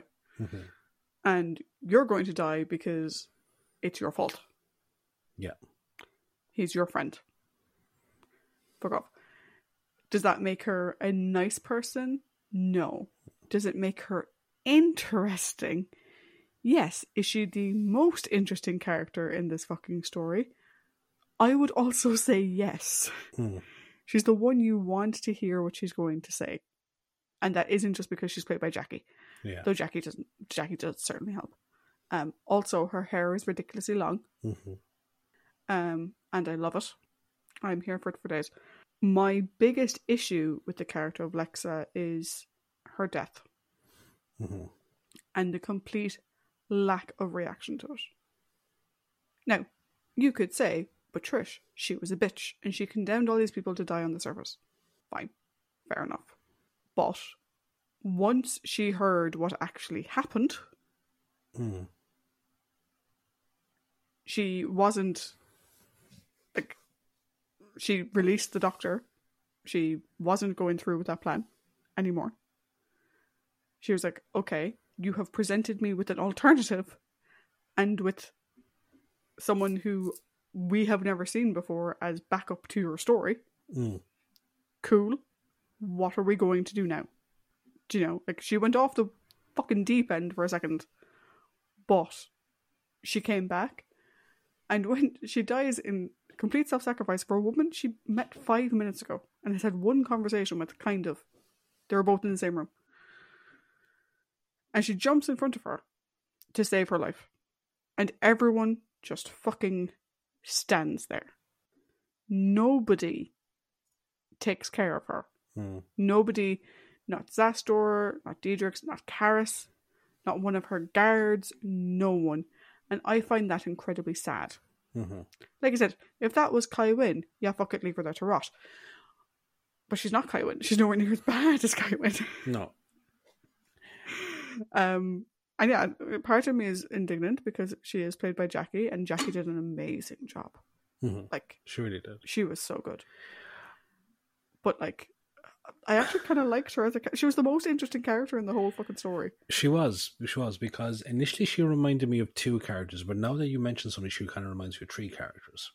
Okay, so I'll start off with my two characters. Because it's Jackie, it feels like if Barbara got lost in the time vortex right after the Aztecs, Yeah. And she's this mesh of Otlock and Clatoxel. Mm. Because with Clatoxel, like, you know, she has like that superiority over the fact that she controls the dodecahedron. She's in command of what sustains the city, you know? Mm. But then, and like, she has this like religious fervor to protect it. Now, I kind of went back and I listened to our thing about the Aztecs and like whether we kind of went back and forth over whether Clatoxel actually believed or whether he was just like a snake oil salesman, you know? Who was just using the position of power because, you know, he got to flaunt power. But the reason she reminds me of Otlock is because in the calmer moments, her interactions with Karis, you know, and like this is the sacrifice would have been much better if she died trying to save Karis. I agree. I know, I understand why it had to be Romana, because it was Grugger's man that took the shot, and obviously he was pissed off at Romana for leading him into that plant trap, so that's why he aimed at her. But it would have been better if Karis had been there as well, and fucking Lexa dived in to save Karis. I think in terms of the Tigellans, her saving Karis would have a bigger impact. Absolutely. I still think, though, in terms of the story and who Lexa was as a person, I think her saving Romana, who she doesn't fucking know, this off-worlder she's never fucking met, but she still couldn't let her die. Mm-hmm. I personally, I think it still has impact, just the episode didn't give it the impact it deserved. No, it really doesn't. It really doesn't. And I think that brings me to the third character that she reminds me of, and it's only because of something that you said there. She kind of reminds me of Boromir from Lord of the Rings. Yeah, I can see that. This character who is convinced that in order to save everyone, the Ring of Power must go to his city. And it's not because he legitimately believes that, it's because he's being corrupted by the influence of the ring, or being corrupted by the power, essentially, of it. And Lexa has her moment of send them all to the fucking surface, the same way that Boromir had his whole give me the ring. But then when rationality sits in, he sacrifices himself to save Merry and Pippin. She sacrifices herself to save, as you say, a complete stranger. So that's why, like that, much the same way that I think Boromir is a great character, a very interesting character, Lexa is, as you said, yeah, she's the best. And again, it's not biased because it's Jackie is playing her. The character is legitimately the most interestingly written character in the whole fucking story, you know? She is. It's like she was the pet project of the two lads, and they just wrote archetypes around her, and unfortunately they didn't flesh her out, which is, I don't understand why. If there's and we're going to get onto it when we talk about the next batch of guys here, you know? Yeah. Let's talk about them. Like, realistically, is there much that separates Grugger and Brotadak? Grugger's more intelligent. Brotadak is literally a waste of oxygen. Yeah, like, I've just written down like he's like Grugger is the smartest orc in the pack. And first, Grugger's intelligent to an extent. Now, he's not like super intelligent, but like if you didn't have them next to Meglos, you'd probably say that Grugger was adequately intelligent. There is something Brotadak is a fucking moron, right? Just there, done. That's all I have to say about him. Grugger has moments where he's incredibly sweet to Brotadak, which I love. All Brotadak wanted was a new coat, because his coat got destroyed. And so when Meglos goes out and leaves the coat behind, and Brotadak's like, oh my god, I love the coat, he's like, go on, take the coat. You can have the coat. Like, this is their bounty, this is their loot. And he's like, you can have the coat. And then later on, he's like, you can have two. Yeah. And I'm going, look at you paying attention to your crew and this small thing that made your man happy as a pig in shit. Because he had a cool new coat and now he's got two of them. Fucking loving life. And I kind of like the fact that Grugger kept a note of that and he paid attention to that. And he never calls Brotadak an idiot or anything like that. Like, he doesn't, even though Brotadak clearly is. Yeah. Do you know? And he's like, hey, if we want to get out of here, are you going to close the door? Oh shit, yeah. It's like, he's never cruel to his crew, which as like a sort of pirate captain, you think he would be. Mm-hmm. The entire Grugger, Brotadak, and their crew is an entire waste of script. Mm-hmm. You could have cut them from the entire thing. It would have been fine. They wasted valuable time that could have been spent developing the Tigellan characters. But, like I said, Grugger did have his odd moment or two of, no. Here you go, Brotadak. Go be happy. Yeah, like Grugger is that he's just the smartest one in the bunch. That's about it. And if he's not the smartest one, he's able to bullshit the best. Because when Romana says, "Oh, the anti-clockwise rotation," yes, haha, very funny. I fell for it. But next, like, what does that mean? He goes, "Oh, reverse clock turning," just to sound fucking smart. The one interesting thing about Brotadak, right, and it's a hill that I'm probably going to fucking plant my flag and die on. It's coming from John Nathan Turner's mission statement of I want to get away from the comedy, the silly scripts. And it's like, okay, and Christopher Bymead said the exact same thing. Brotadak. Where the fuck did Brotadak come from? Yeah, exactly. He's a huge discrepancy between that mission statement and what we're seeing in the finished product. And this is the thing now, right? Is that last week we said that Bymead hadn't come on yet as script editor. And so, there was, and John Nathan Turner was probably too busy fucking. I'm the producer now. I get to do all this type of stuff. But now that the script editor is there, and he read the script because he said it clearly, Lance, there's gaps here that need to be filled out. Why did he let this pass if the mission statement is less silliness? Because Brotadak is nothing but a comic relief character. I will say one thing, all right? Because as your friend, you are getting into the Moffat era mentality of talking about the show a little bit. All right. In that you seem to be finding any possible fucking excuse to talk shit about John Nathan Turner. No, but no, see, this is the thing, right? Is that because they're constantly bringing up that thing, right? But that's just whatever. Yeah.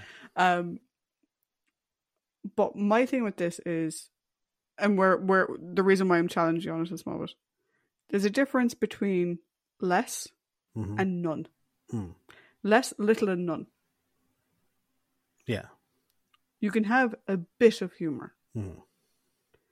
And in this story, they just dumped all of that humor into one person. As opposed to spreading it evenly amongst the cast. Which I agree with you, does fly in the face of we don't want it to be silly by having one person that's just their whole purpose is being silly. But I don't think, based on that quote from last week, I don't think John Nathan Turner meant no humour. All right.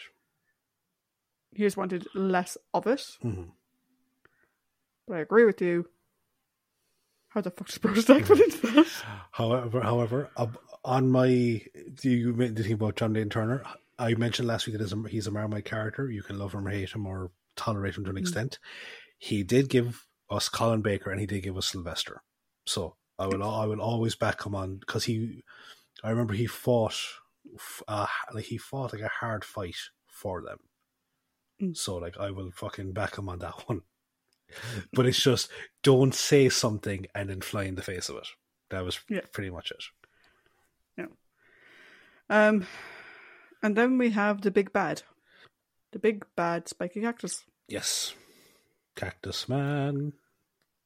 I would say one thing. I fucking hate cacti. Yeah. My housemate has a number of little cacti things around the house. You've seen them. In the bathroom thing. Yeah. And I was like... when I go to open and close windows, I tend to poke myself on them. And they're fucking sting like a bitch. Yeah, we used to have a cactus at home and I wasn't paying attention one day. I was looking out a window and my head fucking came into contact with it. Yeah.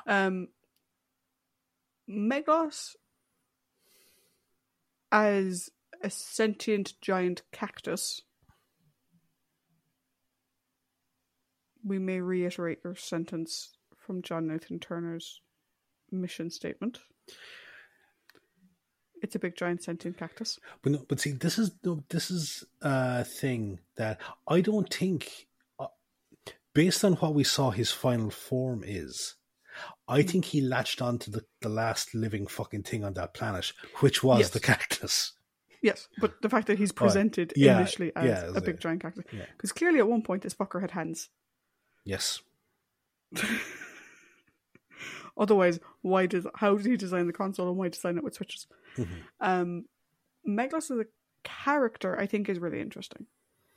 But I think is not given enough room to breathe. No, absolutely the idea that like the form that Meglos takes is dictated by his previous forms, so the cactus still coming out if he's been in the form for too long.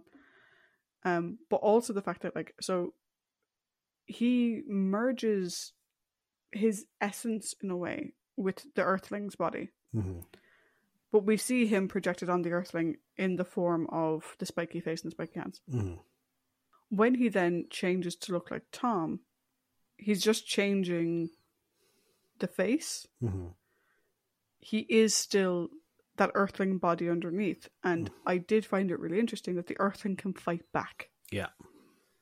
And I think the effect they used for that was fucking brilliant. It's your man trying to tear himself out of this facade of the Doctor, which I thought was very, very good. Yeah. Best effect of the whole story, I think. Yeah. And like I said, I really liked the Doctor versus Meglos in their scene together with the two of them. Now, in saying that, the fact that Meglos didn't put a system in place where they could identify that he was Meglos and not the Doctor is stupid. The fact that he kept leaving Grugger and Brochtek alone in the ship is stupid. And the fact that he was captured by his own, quote unquote, his own men and put in prison is stupid. Like, his whole plan of use the dodecahedron to do what he wanted to do makes perfect sense. Even just that, I love the fact that he gave Grugger, like, hey, you get to destroy a planet of your choice. Pick one. Here is my prize to you. Thank you for saving my life. Off you go. But I think too much time was spent on Grugger and Brochtek and the rest of them. That, like, we don't get... Here's what I wanted, right? I wanted a face-off, per se, between Meglos and Lexa, where he's like, everything you believe is wrong. Yeah. We sent that rock ages ago to gather energy for our purpose. And you, Diedrichs, and all these experiments you want to do, you're a worm when it comes. You call yourself savant. You're a moron. You know, I would have loved to have seen Meglos versus Lexa primarily, but then also targeting Diedrichs and Karis and Zastor as well, because they never actually interact with him as himself. Yeah. Karis does a bit, but she doesn't know that. For a lot of it. So like that, I think was missing. I think had we gotten that and gotten less of Grugger, or even have Grugger be on his own. Do you have him be like a Han Solo type? Do you by himself, who was hired to do the job, and he can serve to get Meglos from A to B? You don't even need to have him hire someone. Just have him be like a fucking intergalactic tomb robber. And he comes across Meglos, and Meglos goes, haha, at last. Yeah. Well, because he needs the Earthling, so. I just think he needed a corporeal form. No, because they specifically said, why the fuck should we have to bring this person from Earth? Oh, yeah, that's right. But again, you could have a dude that... You could just write that out. Yeah, you could write that out. You could have had him take over Brochtek. Do you know? Yeah. So I think with that perspective, I think it could have been great. As it stands, it was interesting. I think And good enough. I think definitely with the Lexa thing, because it's like, okay, with him mocking Diedrich's, it's like, you're not as smart as you think you are. With Lexa, though, it's completely shattering the basis of her fate. So, like... And then you can have the Doctor and or Romana swoop in to restore their faith in whatever. Yeah. Do you know? Like, whether it's the Doctor saying to Diedrich, hey, look, your ideas were great, you're not there yet. And Romana saying to Lexa, you know, who's to say that Ty didn't direct the dodecahedron to here? Mm-hmm. Yeah. When you needed it the most. Yeah. Do you know? You know, God's work in mysterious ways and all that jazz. Yeah. But that would have made it so much more interesting. No, absolutely. And you could still have Lexa do her self-sacrifice to save Romana, but it would have been done out of this desperation of, my life has lost all meaning, so I'll give it up for someone else. Mm-hmm. I love when we rewrite these. Yeah. It's just so much fun, like, because we get to push in like the arguments and like the story points that we love. Like we do kind of like we do like the whole putting, like, you know, faith versus science, because like one isn't necessarily going to beat the other, and it's the arguments and the character interactions that they make. It's fucking brilliant. I think there's a small bit of potential confusion on this one, because Tom plays Meglos like an evil version of the Doctor, rather than an entity pretending to be masquerading as the Doctor. Like, when as you mentioned Brotak, Brotak, you seem like a discerning fellow. Pick a planet. That seems like something the Doctor would say, or like Tom would say, as opposed to Meglos, you know? Because this story reminds me of two previous stories. It's like a mishmash of the Hand of Fear and Enemy of the World. You know? Yeah. And like we mentioned before, like that Patrick Troughton, he played the Doctor as the Doctor and Salamander as a completely different individual. Like, he's just the darker version of the Doctor or anything like that. That's what was missing here, I think. Like, as the cactus version, like, you know, like the cacti Doctor hybrid, he's that's really well done. But when he's as himself, well, like, you know, when Tom isn't wearing the makeup and he's acting as Meglos, he's just being a evil version of the Doctor. But I think he is an interesting character, and there's this air of mystery around him, and we'll get into it in a while. But it's like he's vastly intelligent, really is. He is. I don't know whether he's meant to have hypnotic abilities or if he's just like so entrancing, because when Karis sees him and he's gone back to Quill face, like she's mesmerized by him. And like you can see him trying to grasp onto that by like convincing him, like, you know, you have to let me out, you have to help me escape. And it's almost like she's in a drunken haze, like where she's like, I kind of do, but at the same time I know I shouldn't. And like that's, I think, part of the character's mystique. So like I think Meglos is just another example of the amount of potential in this story that's completely unrealized. I'd agree.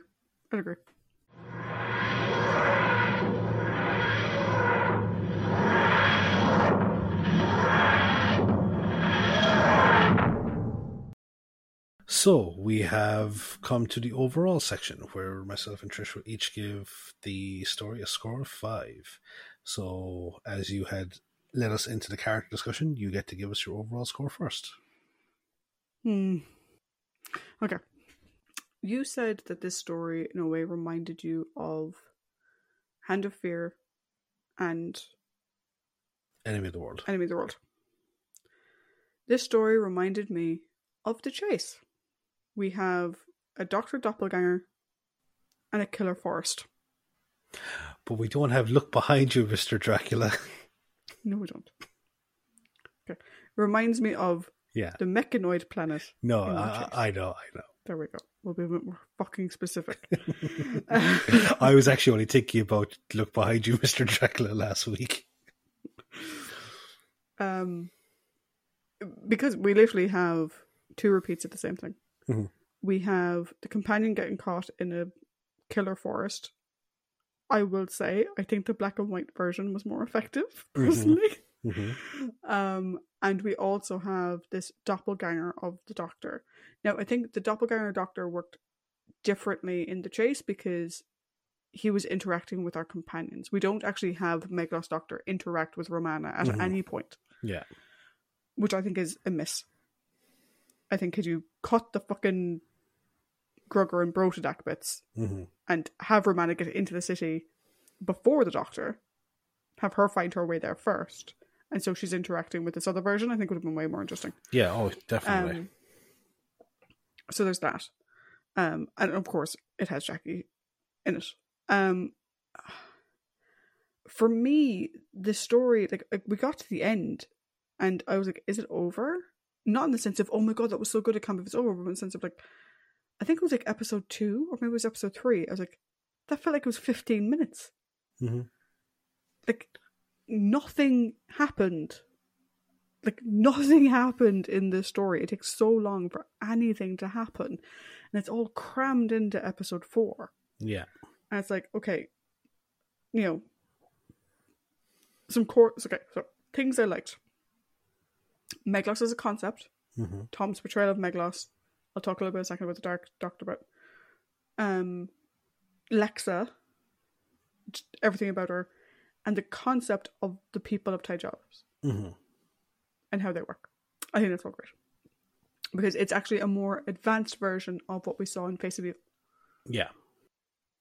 Where they were, again, 2 separate things, but they were separate. They were, these are people living together. I wasn't seeing all of that. Get rid of the fucking pirates, for love of God. They waste way too much time. Romana getting trapped in the jungle wasted loads of time.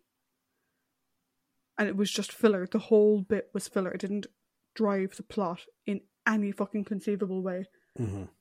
Other than to get Grugger to the city. And he could have just gone there on his own. It's been over an hour. I'm going to go find him. Get rid of all that. Give our main characters time to grow and breathe. Like, here's a suggestion. Don't fucking introduce Meglos at all until we see the Doctor trapped and Romana trapped in the time loop, and at the same time we see the Doctor turning up at the door. Mm-hmm. So we don't know what's happening. How is he there? And he's there as well. I think give it suspense. Mm-hmm. So we don't know that he's a doppelganger. Do you know? I think that would have worked a lot better. Have someone react to Lex's death, for the love of Christ. Like, can you imagine? You're filming the scene of Jackie just lying on the floor and people just walking around her. I'm like, do something with it. In terms of a score, though, I'm really struggling because Jackie's performance was amazing. And what did I say last week? We were finishing last week. We were like, oh, next week we're going to... I was like, don't be shit. Don't be shit. Don't be shit. Don't be shit. Mm-hmm. So it was like, Jackie just had it at a 5. Because, I mean, like I said, I don't mean just to bang on her. Her performance was amazing. Mm-hmm. She was fucking brilliant. She was fantastic. So Jackie's presence, it was starting at a 5 and had points to lose. Yeah. And then I started fucking losing them. I'm like, holy shit, no. Yeah. No. We made the same joke for the 3 Doctors. You know, it had built it, so it started off as a 5. I had the thing of like, I don't want, like, there's bits of the story I like. I like the concept. I like what. Just cut the pirates. Cut the pirates, but it all made more sense. I don't know. I've been going back and forth on this since last night, and I don't know. Okay. I'm torn. I'll give you an idea of where I am at. Okay. I am struggling to give a story that has that performance from Jackie less than a 3. On the other hand, the Doctor did nothing, Romana did nothing, the pirates went on for fucking ages, K9 did nothing. And it was over way too quickly, and it was really badly paced and was really poorly written, which would put it down in the 2 to 2.5 range. I don't know. What did you give it? Okay. Actually, before I give my score, question: What do you think of the concept of Meglos actually possessing the Doctor? So from the start, not as a sort of a body switch, but just from the start. That would have worked. I think that would have worked well. Mm-hmm. Like, I don't mind the doppelganger approach. Mm-hmm. I don't mind him being like being a projection. Mm-hmm. It just doesn't make sense Mm-hmm. in this context, because he needed the Earthling body to embody him, but then he can change to look at like wherever he wants. That doesn't make sense. Meglos, in a way, the concept of Meglos, it reminds you of a Denzel Washington movie called The Fallen. It's about this demon that is like a serial killer, but it hops from person to person simply by touch, you know? Mm. And it's like, I think at any given stage in the movie, you're like going, like, is he the demon? Is he actually talking to it? It was, from memory, it was really, really good. I haven't seen it now in ages, so I have to give it a proper look-see again. But I'm like you. I initially didn't know how to feel after I finished watching this story. And even after, like, I had time last night, so I fucking rewatched it again, you know? Speed rewatch. Mm. And I was like, it has this air of mystery about it.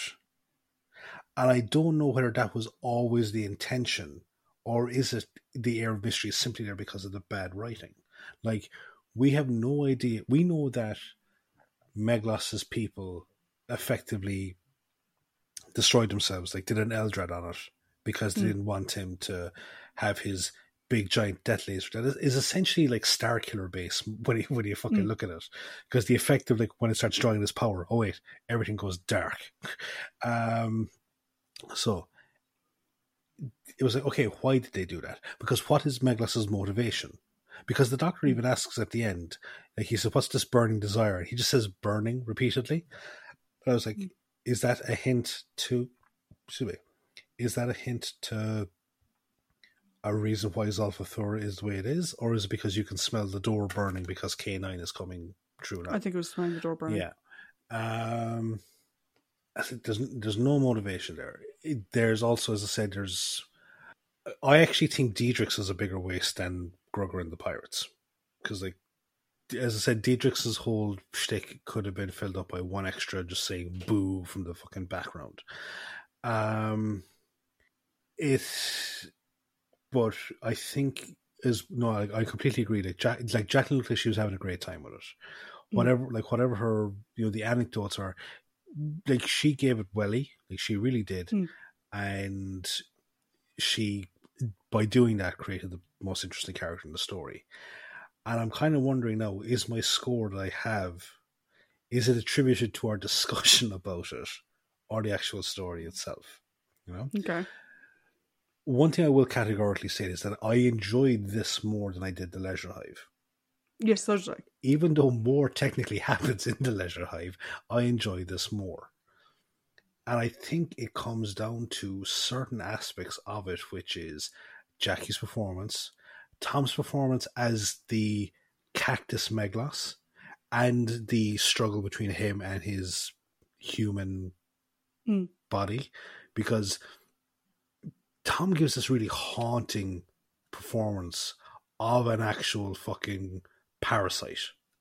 And it's like when he's like fighting, the effect that they did where he's like trying to rein the human body back in, it's great. It's brilliant. So I think because of that, I would just split it right down the middle. I've given it a 2.5. Okay. I'm thinking about it now. I never actually mentioned my thing about the evil Doctor. Yeah. I didn't see it that way. I didn't see it as Meglos playing an evil version of the Doctor. I just saw it as him doing his best to impersonate the Doctor, but not knowing him very well. So he can only do what he can do with it. But it does, because it's... he's going back to Secret Invasion. He's not a Skrull. He didn't get to scan his mind. Yeah, no, but it just seems like that. Like when he's pretending to be the Doctor, he's like unsure and he's like using his intelligence to fucking think of excuses as to why he does something and doesn't do another thing, that kind of stuff. But it's when he's with the people that know that he's an imposter that he actually starts like acting like a dark version of Tom's doctor. No, but that's who Meglos is anyway. Maybe, yeah. No, it didn't bother me as much. Oh yeah. Okay, so we'll circle back around to me giving a score because I talked myself out of giving one. I enjoyed it. Mm-hmm. I enjoyed watching it, mainly for Jackie and her character. But I enjoyed watching it. The bits I didn't like about it were whatever, but I was still enjoying myself. And I will watch it again. Yeah. But I'll be watching it for Jackie. So, as much as it pains me. Pains me. I'm going to go in the middle of where I was vaulting between. I was going to go with 2.75 because, it hurts.